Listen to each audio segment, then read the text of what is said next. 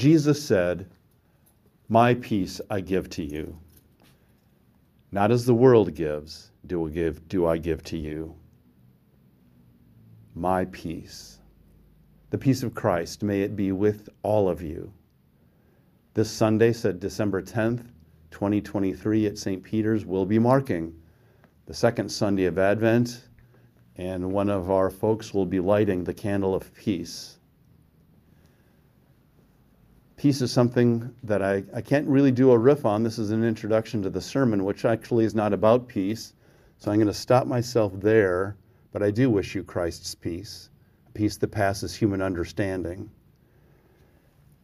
The sermon is about preparing the highway for our God, inspired by the passage you'll hear in Isaiah 40, and also again in Mark chapter 1, the beginning of the gospel.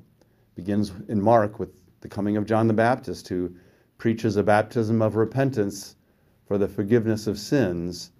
That's his way of letting us know how to prepare a highway for our God, to get ready for the coming of Messiah. The sermon lifts up what is repentance, and how it's a word of hope, not a word that should make us fear judgment, though whenever judgment is implied, that means take it as a warning. We still have time. God's waiting to welcome us back if we have gone astray, because repentance really means to return. And I talk about that. And for God to ask us to come back, well, that's good news. That's a word of hope and peace. So I'll talk a bit about that and how that, and what are ways that we get ready for the way to, how do we prepare the highway? How do we make the valleys lifted up and the hills and mountains made low? How do we make the rough places smooth and the uneven places plain? Well, that's what the sermon is about, and I talk about it for individuals with a personal example, congregations, and also society. Give a little different kind of food for thought there. So I hope you enjoy this message. It's called Under Construction, and I'll bring our intro to a close. Excuse me for faltering there, with a brief word of prayer if you have a chance to pray silently with me. Marvelous God, you are further away than we can imagine, and yet you are so close. And you want us to be closer. Help us to know what to do to get closer. Show us the way. Give us what we need to carry out your will, as well as knowing what your will is for us. Bless this listening time to this message, that it may bring a blessing to all those who hear. And we pray for your Spirit to guide us as we think about what we hear and how we might apply it to our lives, to our churches, and to the work we do for the benefit of the world. This we ask in the name of Jesus, the Prince of Peace. Amen. And now our scriptures. Good morning. Our gospel reading today refers to a voice crying in the wilderness. In this day and age, like in many before, the scriptures themselves are like a voice crying in the wilderness, with not enough people really listening. We don't want to be like those who do not hear, and so we ask the Spirit's blessing upon the readings this morning. Please join me in the spirit of prayer. Let us pray. Loving God, we ask that the words which we are about to hear may, like seeds, be so firmly planted in our hearts that they may bring forth in us the fruit of faithful discipleship, to the honor and praise of your holy name. And in Christ's name we pray. Amen. Our Old Testament reading on the second Sunday of Advent is a familiar one to many of us. It is Isaiah 40, verses 1 through 11. As scholars name the sections of this long book of Isaiah, chapters 40 through 55 have been called Second Isaiah and the book of the consolation of Israel. This reading begins it. Israel has been in exile in Babylon. The prophet is called to announce God's coming. Comfort, O comfort my people, says your God. Speak tenderly to Jerusalem, and cry to her that she has served her term, that her penalty is paid, that she has received from the Lord's hand double for all her sins. A voice cries out, in the wilderness, prepare for the way of the Lord. Make straight in the desert a highway for our God. Every valley shall be lifted up, and every mountain and hill be made low. The uneven ground shall become level, and the rough places a plain. Then the glory of the Lord shall be revealed, and all people shall see it together. For the mouth of the Lord has spoken. A voice says, cry out. And I said, what shall I cry? All people are grass. Their constancy is like the flower of the field. The grass withers, the flower fades, when the breath of the Lord blows upon it. Surely the people are grass. The grass withers, the flower fades, but the word of our God will stand forever. Get you up to a high mountain, O Zion, herald of good tidings. Lift up your voice with strength, O Jerusalem, herald of good tidings. Lift it up, do not fear. Say to the cities of Judah, here is your God. See, the Lord God comes with might, and his arm rules for him. His reward is with him, and his recompense before him. He will feed his flock like a shepherd. He will gather the lambs in his arms, and carry them in his bosom, and gently lead the mother sheep. This ends the reading from Isaiah. Our second reading is from 2 Peter chapter 3, verses 8 through the first part of verse 15. This is part of the writer's discussion about the day of the Lord, a day of judgment and deliverance when Christ returns. But do not ignore this one fact, beloved, that with the Lord 1 day is like 1,000 years, and 1,000 years are like 1 day. The Lord is not slow about his promise, as some think of slowness, but is patient with you, not wanting any to perish, but all to come to repentance. But the day of the Lord will come like a thief, and then the heavens will pass away with a loud noise, and the elements will be dissolved with fire, and the earth and everything that is done on it will be disclosed. Since all these things are to be dissolved in this way, what sort of persons ought you to be in leading lives of holiness and godliness, waiting for and hastening the coming of the day of God, because of which the heavens will be set ablaze and dissolved, and the elements will melt with fire? But in accordance with his promise, we wait for new heavens and a new earth, where righteousness is at home. Therefore, beloved, while you are waiting for these things, strive to be found by him at peace, without spot or blemish, and regard the patience of our Lord as salvation. This ends the reading of the epistle lesson. Will those who are able please stand for the reading of the gospel? Our gospel passage this morning is Mark chapter 1, verses 1 through 8. Most scholars believe that Mark was the first gospel to be written. So here are the first verses of the first gospel. Unlike the other three gospels, Mark starts off with prophecy and its fulfillment in the adult John the Baptist. The beginning of the good news of Jesus Christ, the Son of God, as it is written in the prophet Isaiah, see, I am sending my messenger ahead of you, who will prepare your way. The voice of one crying out in the wilderness, prepare the way of the Lord, make his paths straight. John the Baptizer appeared in the wilderness, proclaiming a baptism of repentance for the forgiveness of sins. And people from the whole Judean countryside and all the people of Jerusalem were going out to him, and were baptized by him in the river Jordan, confessing their sins. Now John was clothed with camel's hair, and a leather belt around his waist, and he ate locusts and wild honey. He proclaimed, "The one who is more powerful than I is coming after me. I am not worthy to stoop down and untie the thong of his sandals. I have baptized you with water, but he will baptize you with the Holy Spirit." Here ends the reading from the Gospel and our scriptures for this morning's service. Thanks be to God for this, the Word of God of life, for the life of the people of God.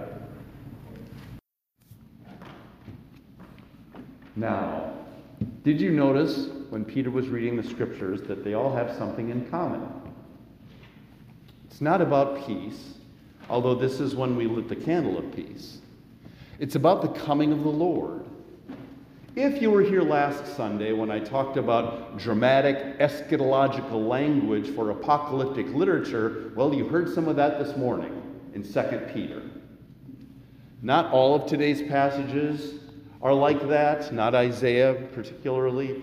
In one way or another, though, all of those texts are passages that are calls for you and me and the church, if not the world, to prepare for the coming of the Lord. Now, there are so many ways that we can answer that call. As you can tell by the sermon title, I like Isaiah's talk of building a highway for God. Make straight in the desert what is now crooked. Lift up the valleys. Make the mountains and hills low, and so on. Now, it doesn't specify that we humans awaiting God's arrival are to do all of the building, but in Mark's gospel, John the Baptist appeared to do it, and to get us working on our own construction to get ready for Christ. In fact, John used that most favorite word of preachers and layfolk alike to describe the construction of the Lord's highway: repentance. Having heard that word, if you're tempted to tune out now, please don't, because repentance, far from threatening certain judgment, is a word brimming with hope. Yes, hope and peace when we get down to it. Repentance is what John said the people needed to do to get ready for the Lord's arrival. It means to change your mind, yes. It means to change your direction so you're facing Jesus instead of facing away from him, yes. It means fundamentally to return. The Hebrew word for return or repentance is the same, shuv. It gets translated as return or repentance, return to the Lord. Now, a return means we're welcome back. We're loved and wanted despite any falling short that we've done. A return means we get a second chance. We get an opportunity to learn from our mistakes and stop making them by the grace of God. Repentance is not dreary or sad or ominous. If we fulfill it to the best of our ability, it's liberating. And it occurred to me that repentance, the word is often confused with confession, like they're the same thing. Inspired by the 1970s movies, The Three Musketeers and The Four Musketeers, I became interested in the king of that movie, the French King Louis XIII, or Louis XIII. Well, during his time, there was a theological debate about the difference between confession and repentance. Was confessing one's sins good enough to receive God's mercy, or was repentance different and what was required? Now, those debating it in that court decided confession of sins was sufficient. But in truth, repentance is what John, Jesus, and Matthew called for. Confession is necessary, but it does not equate to a change of mind or direction. Even more, in Luke, John wanted repentance that bears fruit. That means proof of the change. If you and I, and St. Peter's and others, were to think of repentance as one key way to prepare the way of the Lord, to build that highway on which the Messiah appears, we need to know, if we were to think of that as one key way, then we need to know what parts of us need to be changed or cut out or improved. We talk about self-inventory during Lent when repentance comes up again, but the message of Advent, of preparing ourselves for the birth of Jesus and Christ's arrival, wants it as well. So what parts of our lives would you or I want to knowingly get rid of and replace it with something more godlike? I thought of this while we were taking the offering as an illustration that's not in the sermon, but it's a way of receiving some judgment, but it's a helping way to get better. When I was a TA in political science as a senior at the University of Minnesota, it was my job to grade the Blue Book tests. And there were 3 of them during the course of the term. And I was a harsh grader, my professor said, but for every long-term or short-term essay, I wrote under the margins what they could have included to make it better. Second Blue Book test came, their answers were better. I did the same. Putting in, okay, you could have included this, you could have included that. The third time around, their answers were a whole lot better, and their grades were a whole lot better as a result. That's an example of, okay, we're getting some correction here, we need to make some changes to make it better. Speaking in a way that I did prepare for this sermon. I'm not sure if I've mentioned this before from the pulpit or not, but one thing, and I know I've mentioned this to some people, but one thing I've been working on repenting of, trying to get better at, is A, interrupting people, and B, interrupting women. The hashtag #MeToo movement, along with someone pointing out how I threw someone else under the bus in public without realizing the harm I had done, led me to analyze how I might treat other people, including women, in conversation, and not really realize what I'm doing because I don't mean any harm. Is it possible that I interrupt women more often than I do men? I don't know, but maybe. What does that mean? Do I hurt people without knowing it in other kinds of examples? If these are so, it's got to change. And that starts with being aware of the problems. It helps if someone constructively brings it to your attention, as someone did to me. So when we become aware of things that God is asking us to stop or to do better at, I ask God for help. Like I did decades ago, ask for help in stopping my swearing, which worked. What do we need to clean out our minds and hearts and lifestyles, our egos, so that we are really ready and eager for not only Christ to be born, but for Christ to come and live within us more and more fully? That's a kind of return, is it not? It's a form of repentance, of making crooked paths smooth and uneven places within ourselves plain and even. It's a way of building the personal highway for Christ to come into me and us and live in me and us and through us by God's grace. It's a way of returning to the God who loves us and for this God to come to us. What about asking some of the same questions to congregations, including St. Peter's? What might we as a church have to repent of, to lift up valleys and make our uneven ground level? Where have we possibly hurt people without realizing it? Or where have we sold ourselves short because of a lack of faith in God to use us? How might our relationship to God become stronger if we did some self-reflection and saw there are ways God is calling us to change and thereby return? Well, next year, we expect to spend some time with the United Church of Christ's local church profile. It asks questions of the church, filling it out, and some of those questions do call for reflection. or an inventory of our past, present, and even our hopes for the future.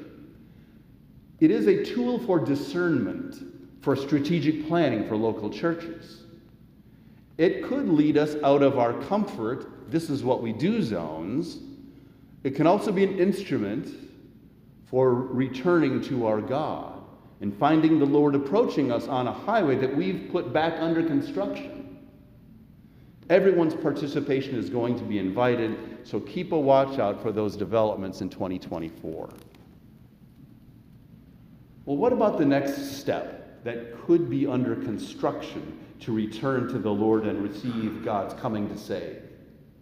I've lifted up the personal and the congregational. How about the larger societal realm? I know we're in a secular society, but our faith has often had an impact on this country's direction and policies, from abolitionists to suffrage for women, from lobbying for oppressed laborers and child labor to witnessing for peace, from civil rights to human rights, from being part of the ecology movement to ringing the alarm of climate crisis. People of faith have sought ways to communicate morality, equality, and compassion to the halls of power. Not that this is easy, or that good people of faith always agree. We know better than that. But it's not enough to buy our silence. Oh, we won't all agree. We can't do anything prophetic. Don't let that, we shouldn't let our silence be bought by intimidation.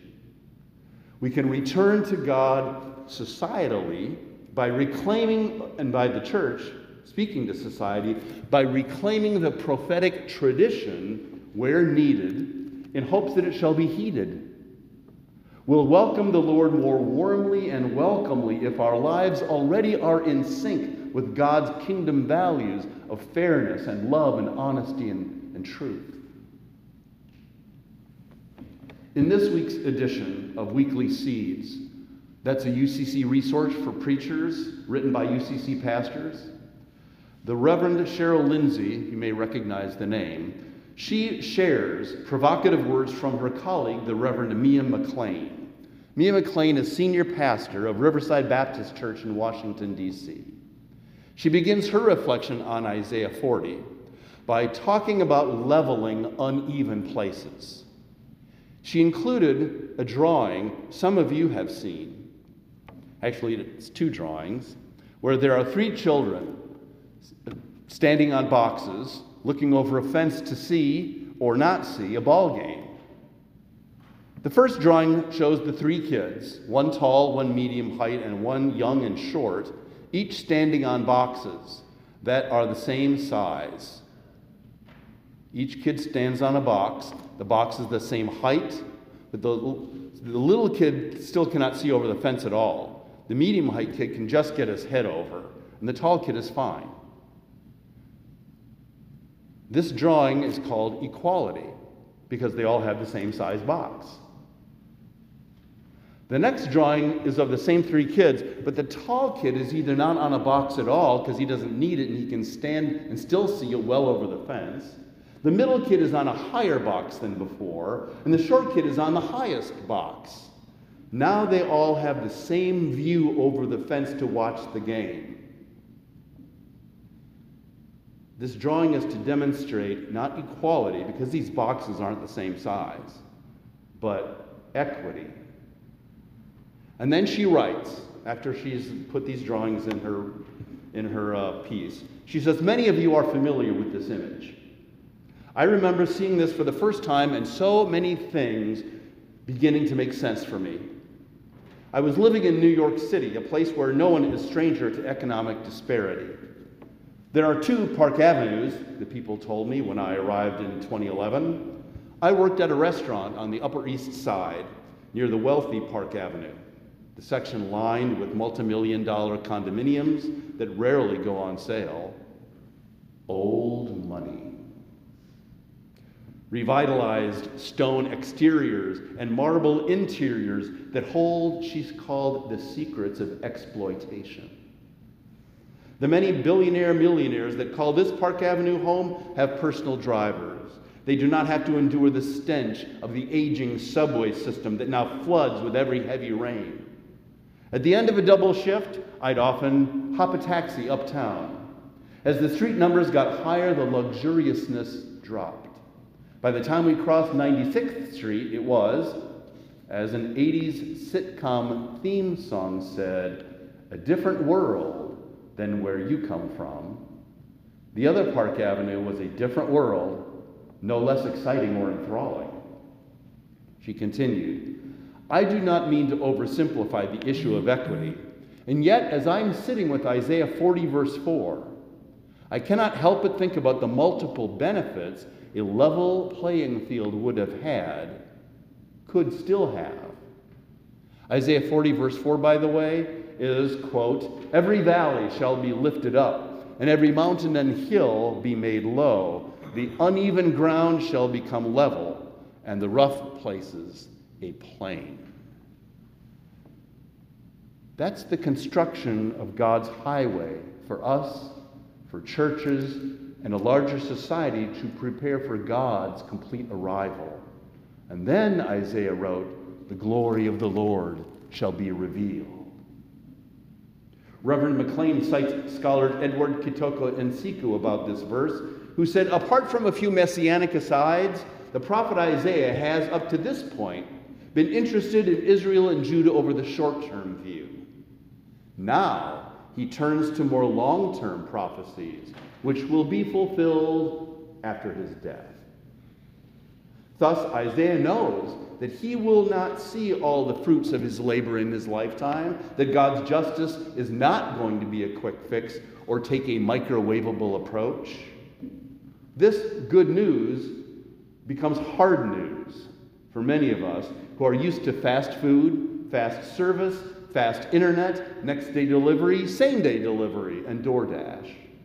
This passage, McLean says, comes to a people who cannot see over the fence, who have not been able to see over the fence for several generations, yet who still have a hope that one day the lowly will be lifted. Now, the desert has been a place of discovering God or returning to God. In this desert, a way will be made. God would show God's self in an unexpected place on the highway of construction. This way and the rough, unexpected place will be a smooth road with no obstructions. The hills are brought down. Perhaps, she suggests, the road under construction in Isaiah, where this is happening, can be likened to a shifting of the boxes upon which the three people stand. She said, rewritten in this context, Isaiah 40 might say, every shorter person who desires a box to stand on shall get one, and every taller person who doesn't need a box shall give their box away. This seems like a simple redistribution of resources, yet most societies throughout history have struggled to bring this to fruition. And this presupposes, end of quote, this presupposes that one sees such liberating equity as part of the realm and the values of the kingdom of God's own self.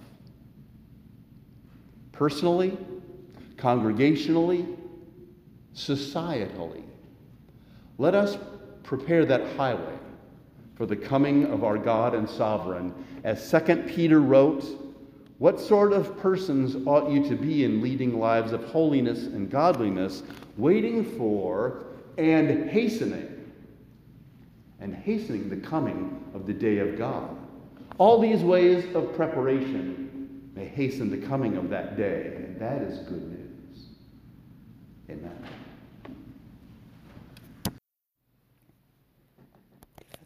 A closing thought on the sermon that you just listened to. That last scripture quote from 2 Peter about hastening the coming of the day of the Lord, I think that might be the only reference in the scriptures about how we on earth could affect God's timing in this way, hastening the coming of the day of the Lord. I'd always thought that, it's all up to God, and God's going to do it when God's going to do it. and what we do isn't going to change things. But and you can't make a theology out of a single verse in the Bible. That's very dangerous, or it can be very dangerous. But that one, and I think maybe it's lingering with me because it was the last thing in the sermon that I said, and I didn't elaborate, and that was because of time. It was also because, it was primarily because of time, but also because my attention to that verse came late in the sermon writing process. Because I was, as you could tell, focusing on Isaiah particularly, and really not much on 2 Peter. But I did, return to those scriptures during the process of writing the sermon, and that stuck out to me. And I thought, this fits the rest of what I'm trying to say, preparing the highway. And I do believe God has something to do with preparing the highway also, preparing it through us, and really God's the one that can make mountains go down and valleys go up. And you may have even thought that there were echoes of Isaiah 40 in the Magnificat in the Gospel according to Luke. That's something I practiced the sermon.